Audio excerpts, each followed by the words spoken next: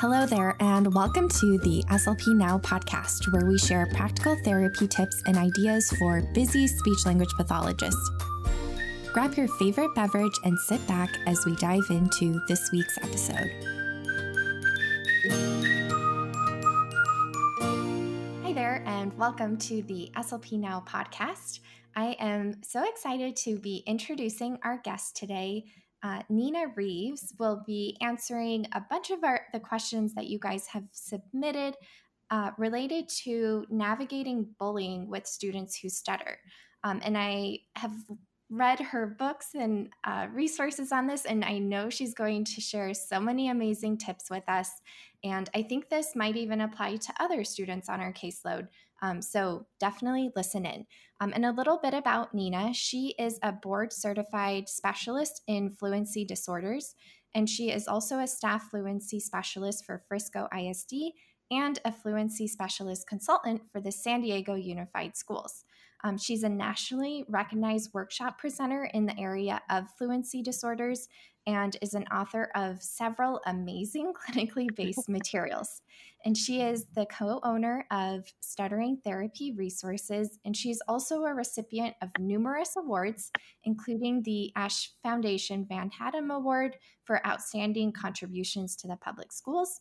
And most recently, she's also the recipient of the ASHA Certificate of Recognition for Special Contributions in Preschool through Grade 12 education settings. So she is definitely a well-established expert in the world of fluency and has made so many amazing contributions to the field. And I cannot wait for her to share her wisdom with us when it comes to working with students and navigating bullying. So before we jump in, Nina, can you tell us a little bit how you started on this journey and how you came to be such an expert in this area of fluency? Oh, well, that's a tangled web. First of all, thanks for having me on. I'm really excited to be back with you. We've done some things in the past, and I've always really enjoyed them. The how did I come to learn? Well, it was purely accidental. I actually had speech therapy when I was a child. I had a cleft palate. And so I had a speech therapist from the time I was 3 years old all the way through eighth grade. And I knew I was going to be a speech therapist when I was like 7 or 8 years old, maybe 9. I knew my career choice. But of course, I was going to work with orofacial anomalies and I was going to work in cleft palate world. But, the universe has different choices sometimes. And after I graduated, I went to work in a small rural school districts of Illinois and met my first actual student who stutters, who wasn't just in a clinic. And I knew after very little bit of time that I didn't know enough and that I was only doing a small bit of good for this young man, and he needed me to know a lot more about what I was doing. And so I did a lot of self-study and a lot of jumping in and getting involved in the stuttering community and being a part of the National Stuttering Association and going to Stuttering Foundation workshops and reading everything I could. And then I started to hang around with people who were really smart in this area as well. And it's just been a complete professional learning all of my career, but I'm very passionate about this area of our field.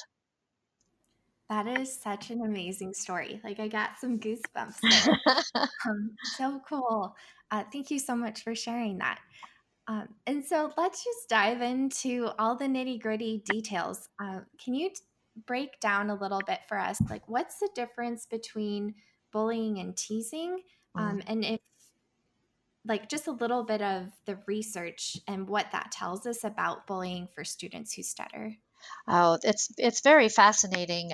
These are things that when my co-authors and I were putting together our guides for minimizing bullying, um, it was interesting to me that how much people use the words bullying and teasing interchangeably, but they are very different from each other in the way that, and as the the researchers and the professionals in this area, like Tatum, has a great book from 1989 who really sort of defined for us that, teasing is sort of that harmless, let me call it banter, from family and friends.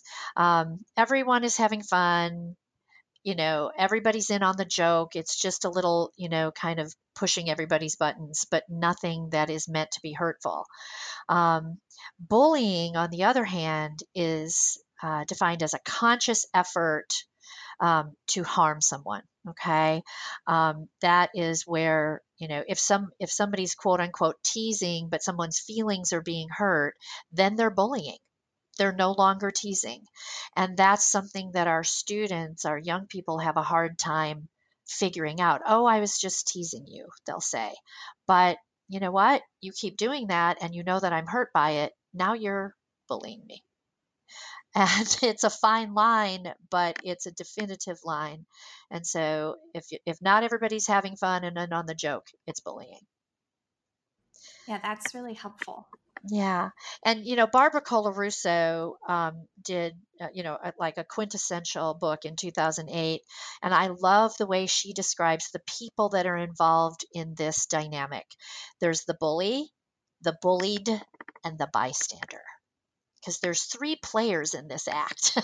And in the common ground kind of way, bullies are trying to gain that power.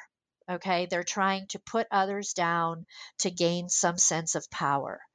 The bullied is, a, you know, a person who stands out in some way. Something about this person stands out in some way, and so they can become a target. And what's most interesting to me is the bystanders. These are all of us in the circle who either are part of the bullying episode because we either encourage the bully, we join in with the bully and become a bully ourselves, or in that instance, or we ignore. And by simply ignoring, when bystanders ignore what's going on, they're part of the problem and not the solution. And I think when she described that, I thought, wow, you know, lots of us fall into all three of those categories from our young years, I believe.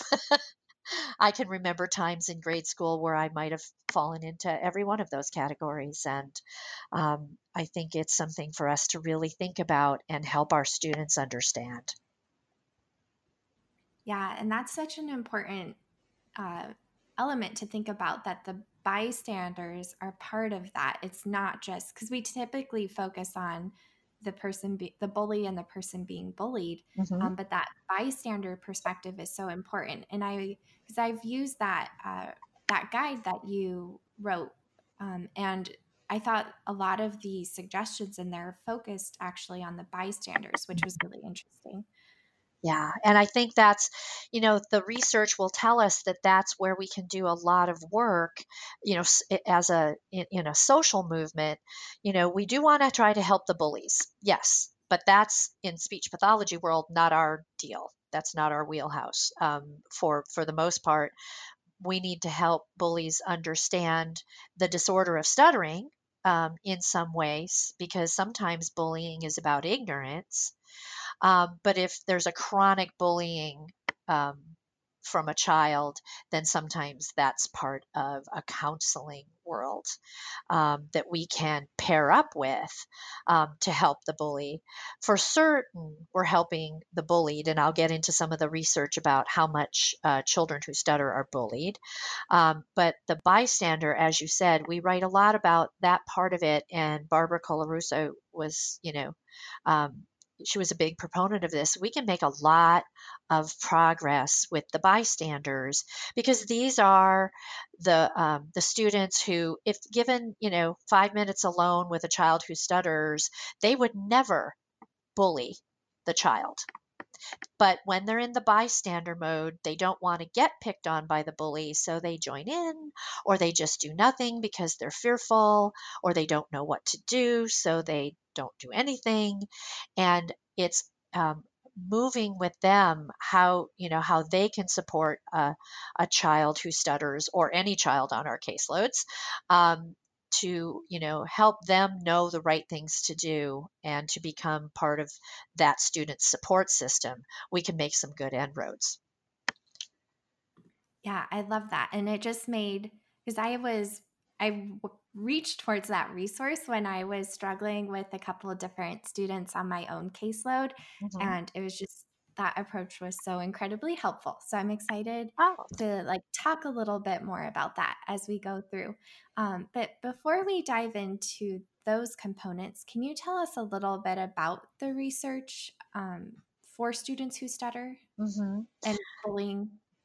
Yes, for sure. It's not going to be a surprise to anyone, that has worked with students who stutter, that clinically and anecdotally, we already know and feel that they get bullied at a higher rate than most of the other kids that we know.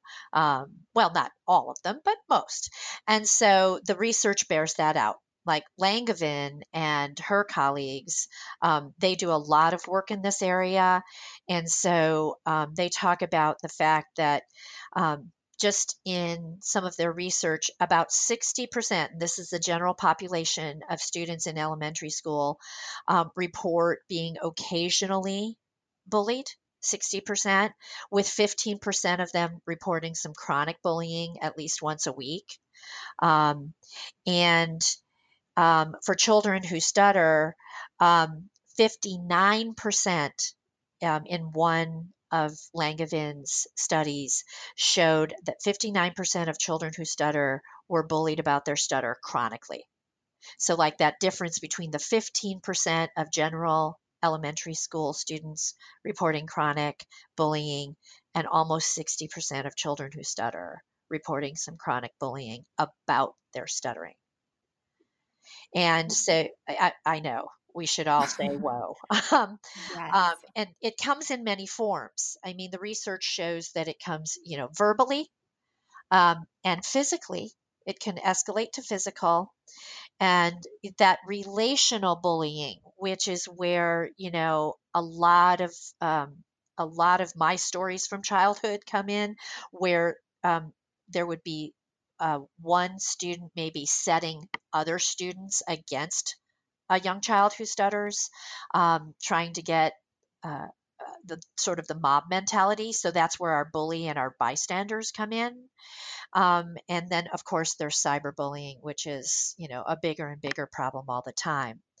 And all of this bullying leads to the psychological literature that points to diminished self worth, diminished educational performance, a large increase in social rejection, a feeling of being rejected socially, which of course leads to increased depression. And then there's the withdrawal and the helplessness feeling. Um, and that's just, generally, and for children who stutter, that increased isolation, and then that feedback that your stutter is bad, and so that increases the negative feelings about stuttering, which then increases avoidances of stuttering and avoidances of communication overall, which feeds back into the withdrawal and the isolation. And it's just this, you know, cycle that can become really hard to break and really destructive to the self esteem and the communication of kids who stutter. Yeah, that definitely does not sound like a Mhm. good cycle. And so now we're acutely aware of the impact that this has on students. Mhm. And I'm sure that we all were aware of this already, but it sometimes can be really helpful to put some numbers on it and to, 'cause I was pretty blown away by that statistic that 59% of children who stutter report chronic stuttering or bullying, Mhm. which is that's pretty intense. So let's talk about what we can do to help these students or to potentially kind of do something around the bullying that's happening. So where would you suggest? Because maybe we can talk about what we can do first Mhm. with the students. That would be great. I think that I'm going to piggyback on what you just said, though, to lead us into what we can do as professionals and as speech therapists. Um, it's important to have those numbers because one of the things that happens is that, duh, bullies don't bully in front of us. And kids who stutter don't always report the bullying. So I'm off, doing consultations and I'm working in my district and people are going, "Oh, I don't think he's bullied," or "He doesn't report any bullying."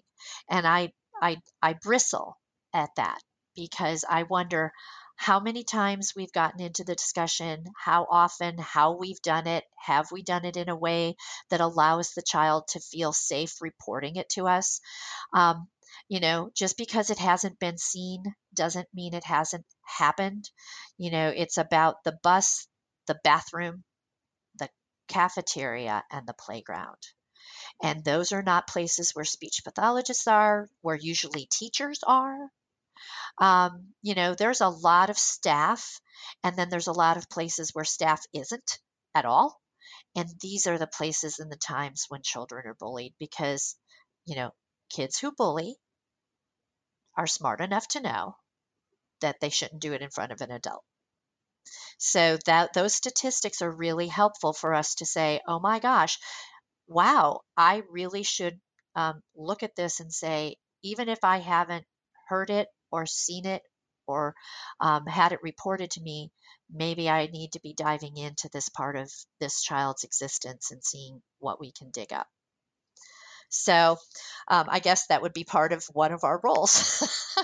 um, but I'm going to kind of go through 5 roles that I think we have as speech pathologists and try, to congeal the information as much as I can.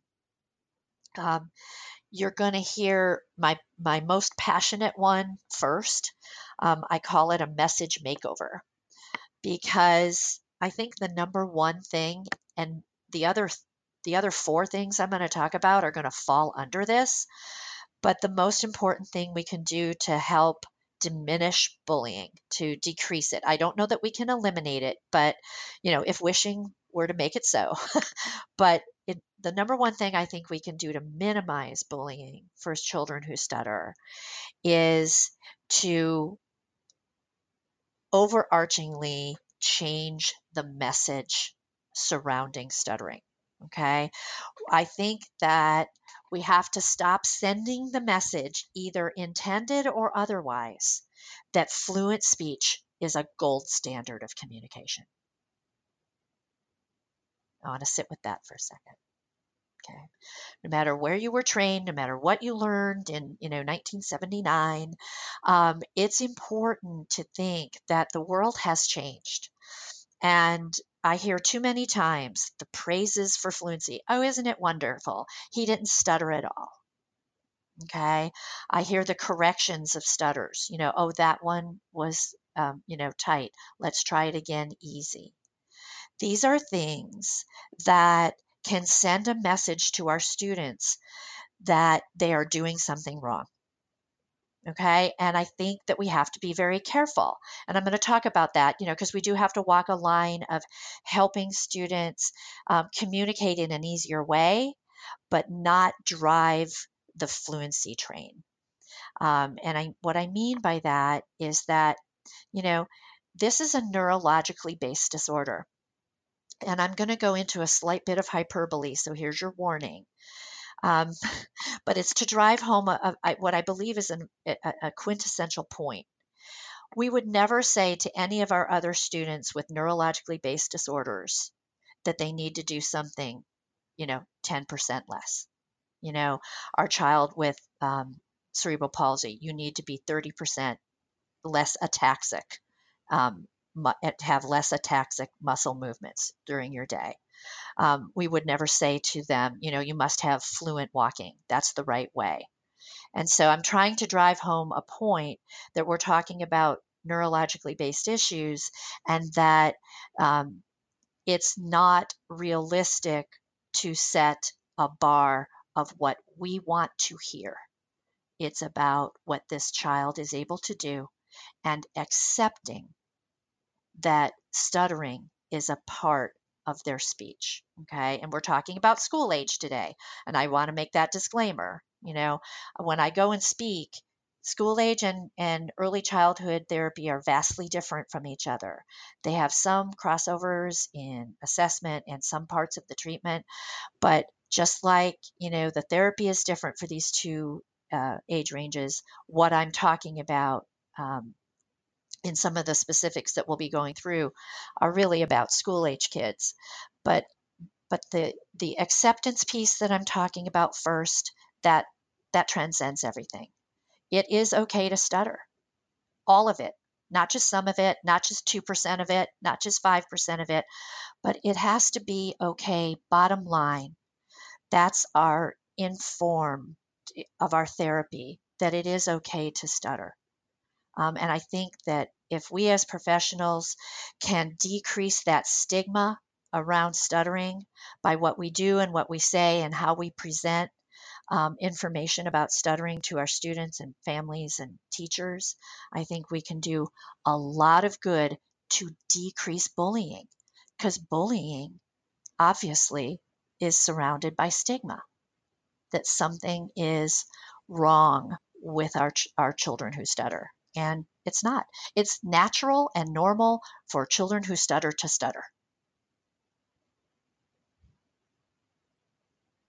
Oh my goodness, so many good quotes in here. I'm like scribbling away like crazy. Yeah. Oh my gosh. So I just want to recap a couple of them. I know we have 4 more items Mhm. in terms of our role in decreasing the impact of stuttering, but this is too good to not unpack a little more. Um, so the most important thing that we can do to minimize bullying is to overarchingly change the message surrounding stuttering, which is amazing. And some of the other takeaways under that is fluent speech is not a gold standard of communication. Mm. We can help students communicate in an easier way, and that's the goal. Mhm. And again, emphasizing that point, it's okay to stutter, all of it. And so that, I think, if that can be like, I feel like we need posters of these and just put them around our speech rooms, because I think that, yeah, that just encapsulates so much of what I've learned from you. And I thought that was incredibly helpful. So thank you. Oh, thank you for that recap. And I'm glad those messages came out because, we have many things to do in therapy. So it's not like it's okay to stutter, you don't need therapy. Um, we have to begin and end with acceptance. If we begin and end with the idea of acceptance and not tolerance, because I believe the word tolerance is a slight. It's like, the word tolerance, like I have to tolerate that. That just means something's icky, but I'm just going to be, I'm just going to be okay with it. No, I mean accept, full on acceptance. And when we begin and end with that, we can also meet our students where they are. We can help them learn to communicate easier and with less struggle, but all through the idea of everything we do in therapy, the underlying drive for us and what informs our therapy is acceptance.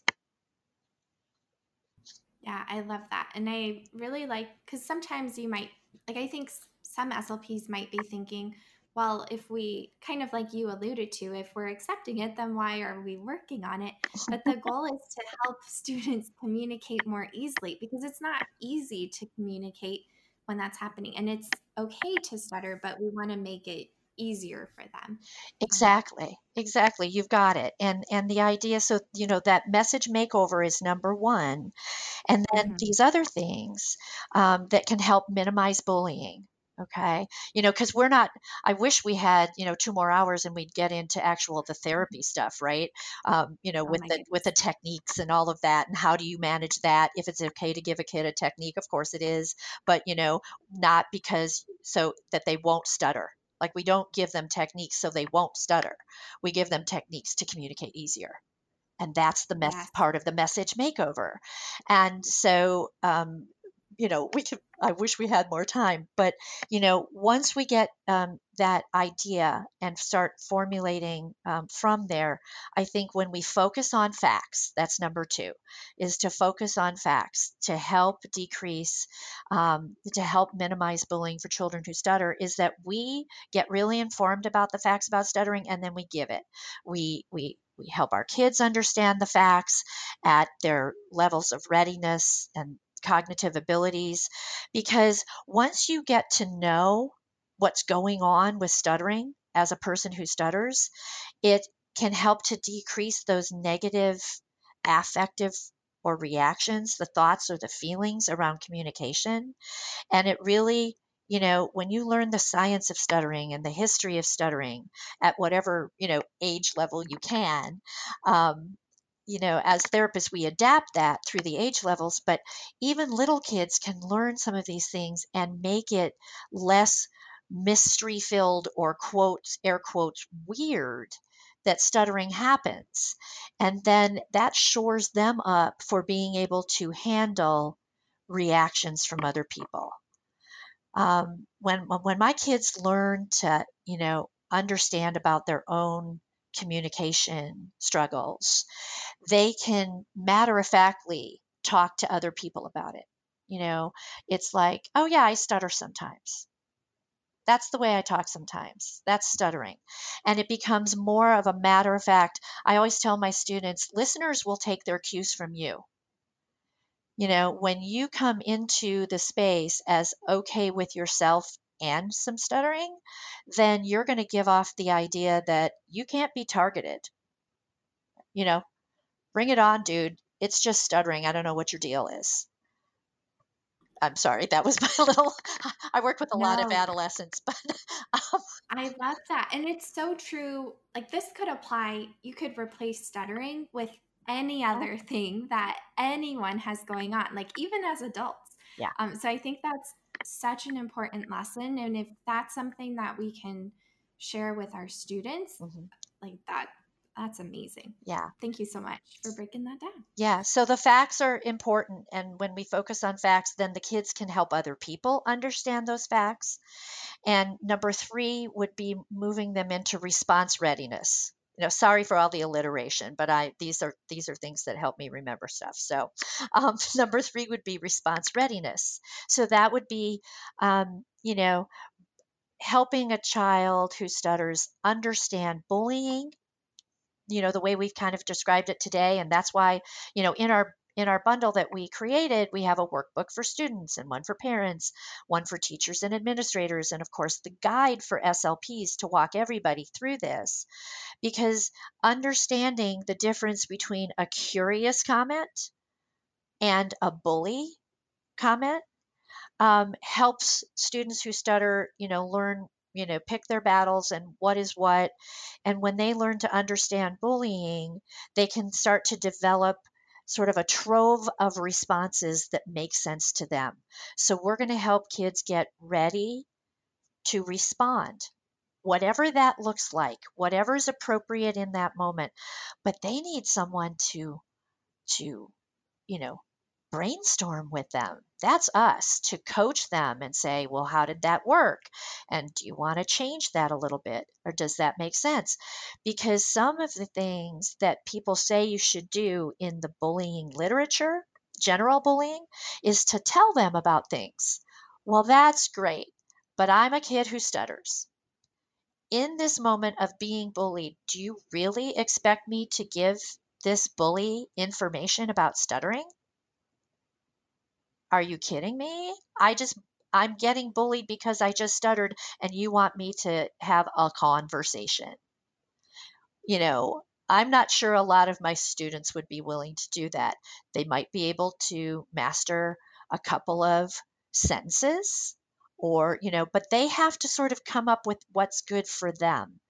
And they have to come up with a lot of different responses that make sense in different ways. So, brainstorming and getting a menu going. And Bill Murphy talked about making a movie, kind of role playing how you would react if somebody, said this or that or did this or that.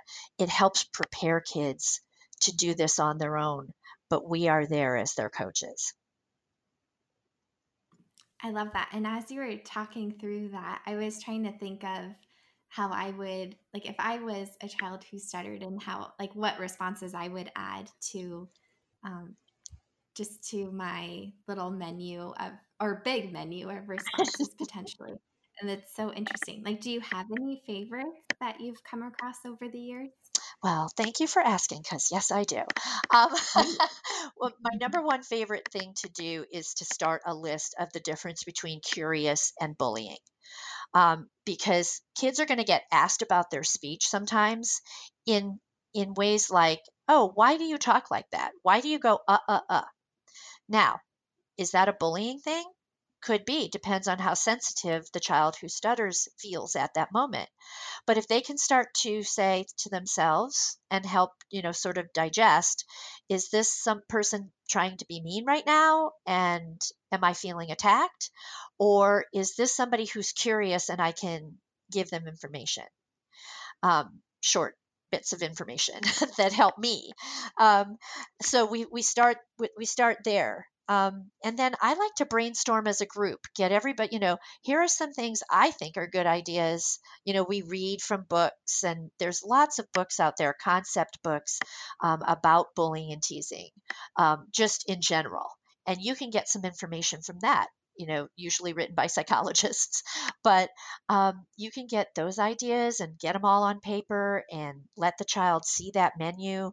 The child comes up with ideas. The parents, maybe a sibling or a peer, can come up with ideas, and then have the child be able to choose. One that has worked for me with certain kids, um, uh, is more like the look. We call it the look, and I know we're not on a video cast, but it's like you kind of just give them the look. Like, really? It's that really look. Like, really? You know, and then, or walk away with attitude, not just walk away, because we have to make sure we're not walking away going, in our heads, oh, he's right. I can't talk. This is so weird, but more like, walking away with that attitude, like, I do not, you do not deserve my time.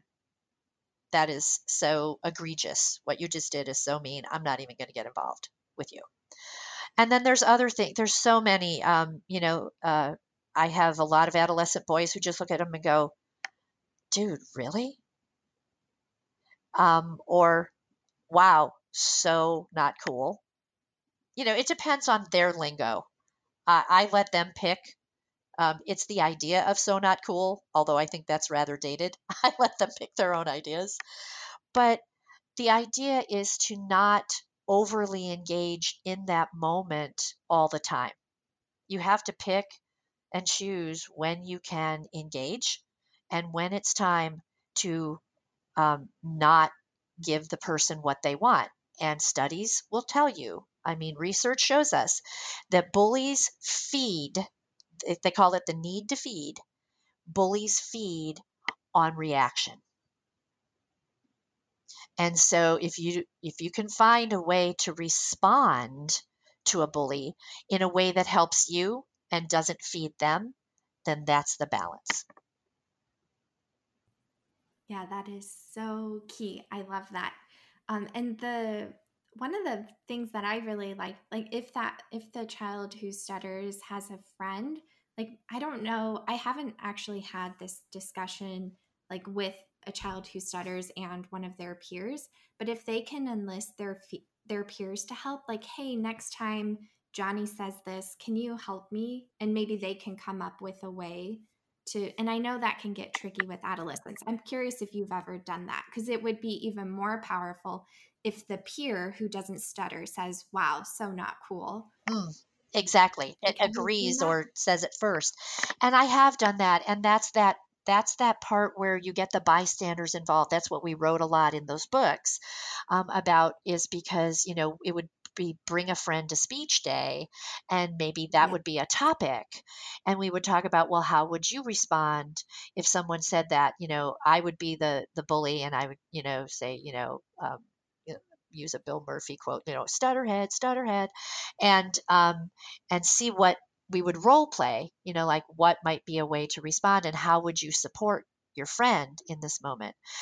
But we have to be very careful to not enable the young child who stutters to rely on other people to take care of this for them. But, so we balance it as this is your support system while we're shoring you up to handle these things on your own in your future. Because we don't want parents always swooping in. We want parents and teachers swooping in if there's, when it gets to that, if there's any kind of level here that is just so egregious or egregious enough to warrant that. But we also want parents and teachers to be involved in it while bringing the child along in understanding how they want to handle it and whether it'll help or harm.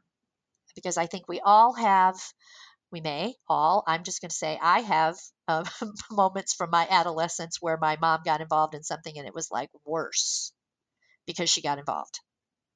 And so it would have been much better if we would have figured out a way for her to help me and support me in finding a way to handle that, maybe with teacher or principal support.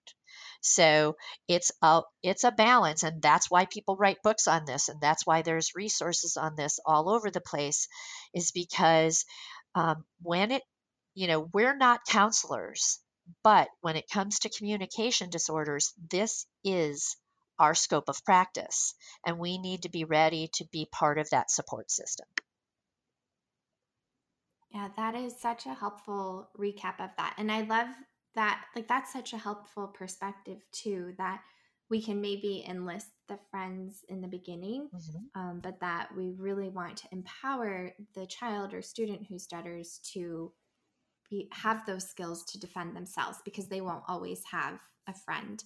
And I definitely agree that sometimes having teachers and parents intervene just makes it worse, because like you said, all of those contexts where the teachers and parents aren't, like in the bathrooms and the lunchroom and the bus, like I think that sometimes just makes it get worse. So that's really a really good reminder there. Yeah. And as you said, each situation is so individualized. There is no right or wrong answer to any of this. There's no one way to do it. Parents and teachers are not always worse. Sometimes it's True. absolutely imperative, but it's the how. It's not always the if to get others involved. It's the how. And then it's how long, because like I said, you want to make sure that we're empowering that child. And I think that's a great segue to number 4, which is to shore up support systems. And that brings in our parents, our teachers, our peers, and by the way, our siblings of kids who stutter, because those siblings are sometimes really great advocates for their siblings, and sometimes they're the ones doing the bullying. I have a wonderful saying that I don't know who I learned from, but your siblings know where your buttons are because they installed them. And I think that's an amazing way to think about it. Sometimes siblings know how to get you, and so they can actually be part of a problem. So we have to be very, very good detectives about where is this child having the most trouble with negative reactions to their stuttering or ignorant reactions to their stuttering. And then we're going to, pardon me, rally the support systems around this child.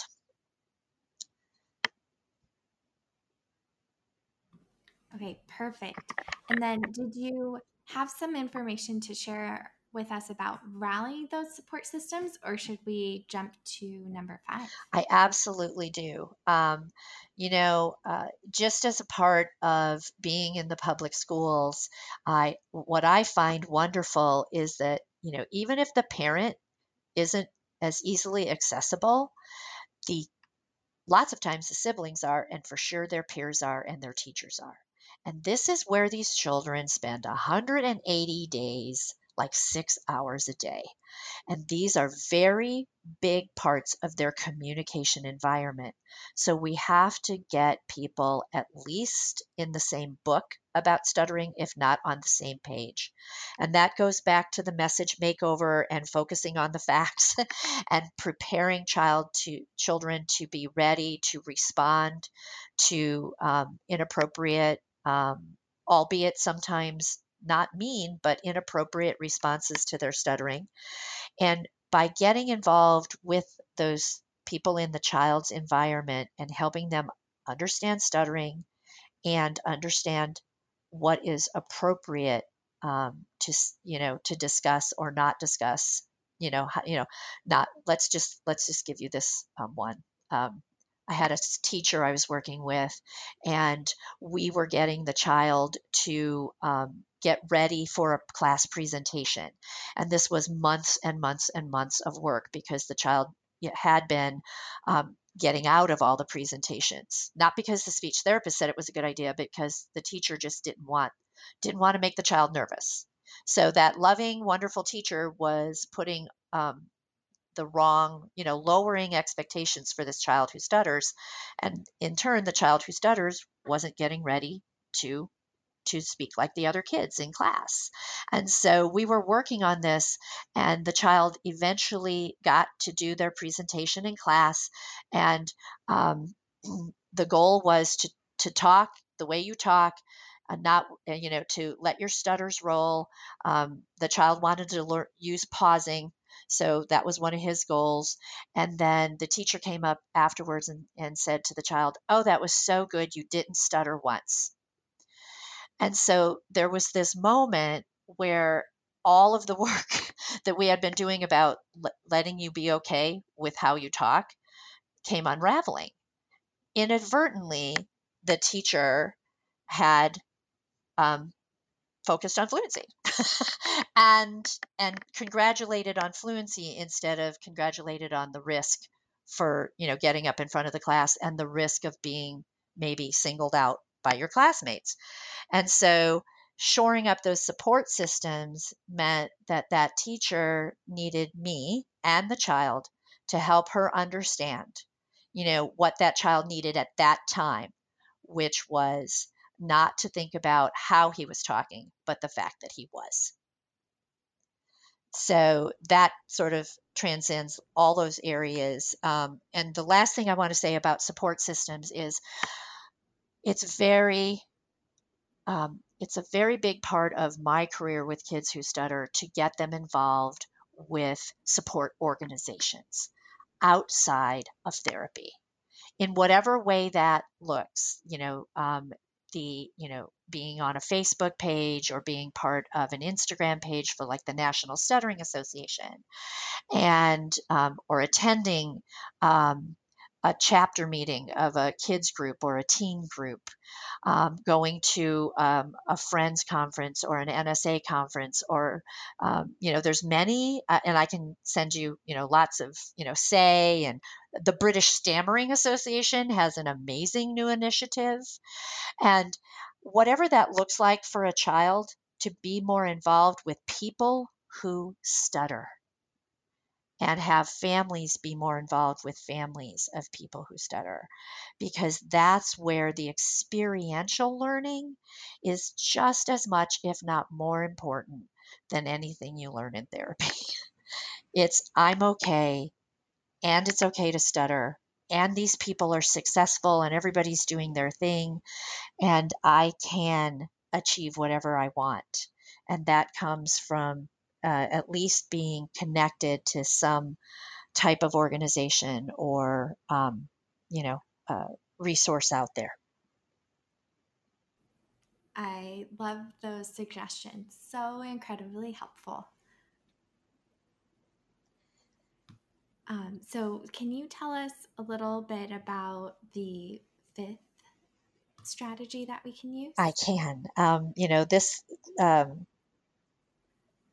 leads us nicely into the next question, which I believe we were going to talk about what others can do.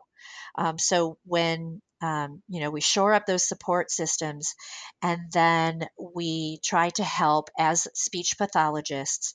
We try to help find out about the stakeholders, so we become stakeholder savvy to keep the alliteration going.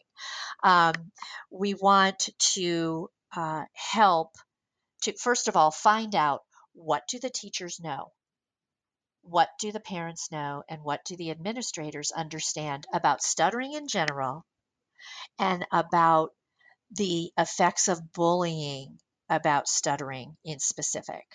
And so we want to help those stakeholders set a positive communication environment, which means that the school, the home, therapy is a safe place.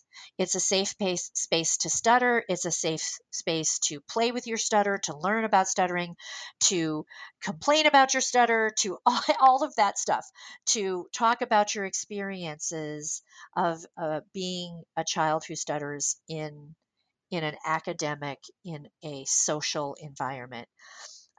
Again, we're going to help them learn the facts. So our role is to help the teachers learn the facts, and that shores them up to do the more appropriate things in the classroom and be able to handle a lot of things on their own, even though we're in the wings to help. We want teachers and others to get better at watching for bullying. I'm not sure that, I know that there are initiatives across the country to help teachers and administrators and school staff be more cognizant that this can be happening, and what to look for and how to look for it. And then not only watch out for it, but learn better ways to handle it. Who do I go to if I see, I'm the cafeteria monitor.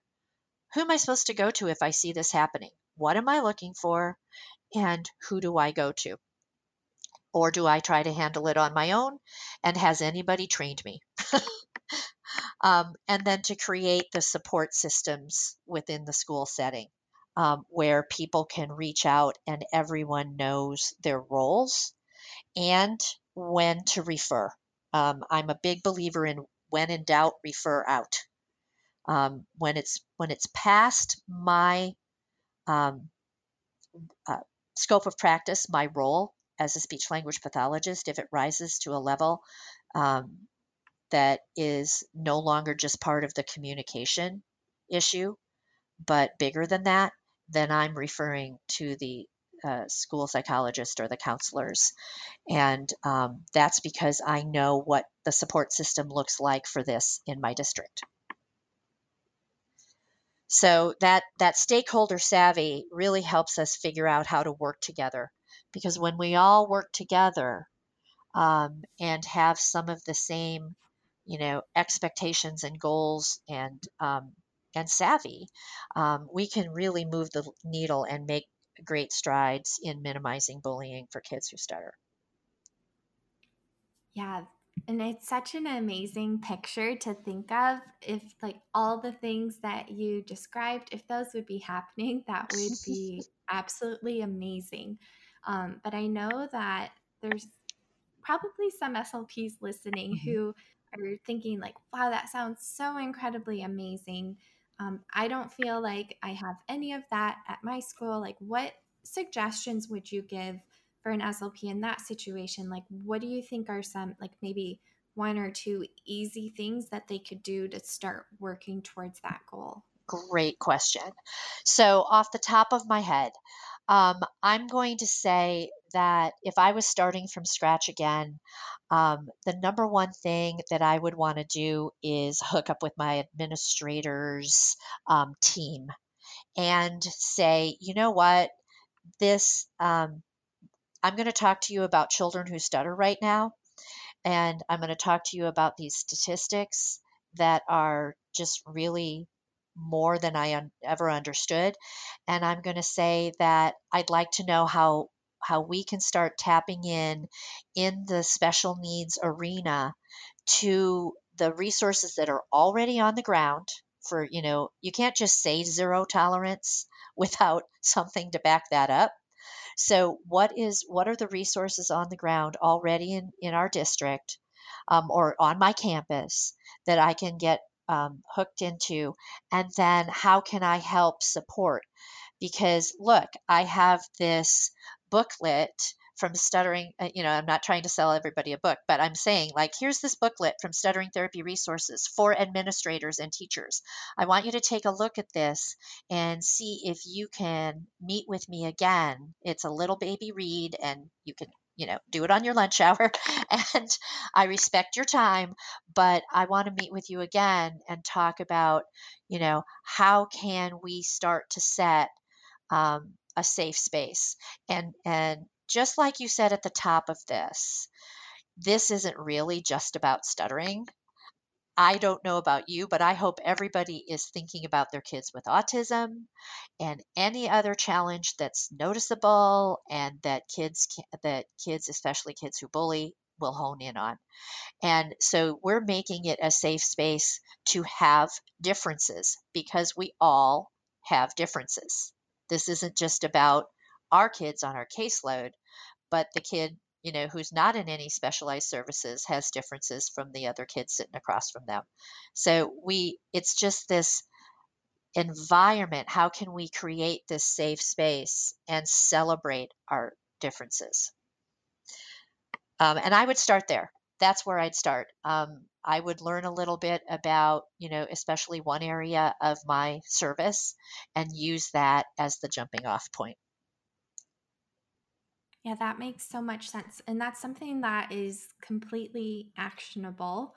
Because you already shared those statistics, and like maybe like if I were going into a school that didn't have anything in place, I might re-listen to some of the statistics you shared, jot down some notes, Mhm, and then I have that booklet, so I would bring that with me, and we can share the link to it in case anyone else wants to take a look. mhm. And then just starting that conversation. And like you said, like the booklet focuses on students who stutter, but I really think it could apply across our caseload and across the school as a whole, because you're right, we all have differences, and it should be a safe space for all of the differences.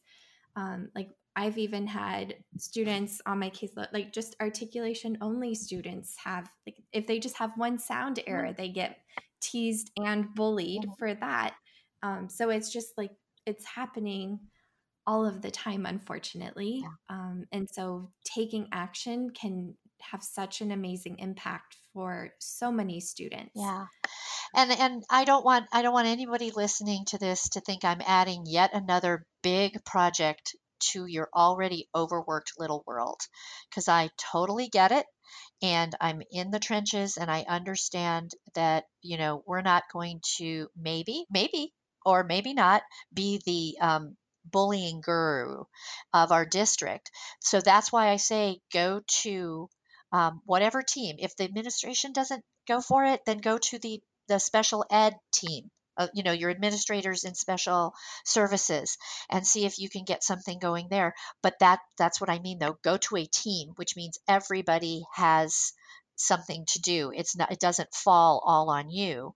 You're just bringing something to light that's in the darkness. People do not always understand what we do. Raise your hand if you think that's true. And they don't always understand what the quiet kid in the back of the room, oh, I never hear him stutter. Well, that's because he's not talking. And why isn't he talking? Because he's afraid to take the risk that he'll be, bullied. There's a number of reasons why they don't take the risk, but one of them is being singled out and being different at a time in their lives when no one wants to be different. And so, we have to just shine a light on it, and then things can happen from there. But, come armed with your statistics and some solutions. Like the booklet has solutions. Here are some things you can put in place. Administrator, here are some things you can do in your classroom. Teacher, mom and dad, when the child, is at home, these are things you can do. There's a booklet for each and every one of those people that I just talked about. And when I say parent, think of, grandparent or whatever caregiver that child has. And as a team, we can find ways to minimize the bullying and to increase that child's ability to effectively deal with bullying that will happen. We can't erase it at this point. So, how are we going to shore up our students who stutter to find out they are just fine no matter what anybody else says about their speech? Ooh, that's so good. I just wanted to let that sink in a second, and that's so incredibly helpful. And I also love what you said too, that it doesn't have to be a big giant project that we're taking on. Mhm. We can kind of reach out and get a team together to help us do this. And there's amazing resources out there to make it, we don't have to start from scratch. There's some, like, we've got the research already that we can pull, and we've got some guides and tools that can help us get that set up. So thank you so much, Nina, for putting this all together. I absolutely love the 5-step framework and the alliteration there to help us remember.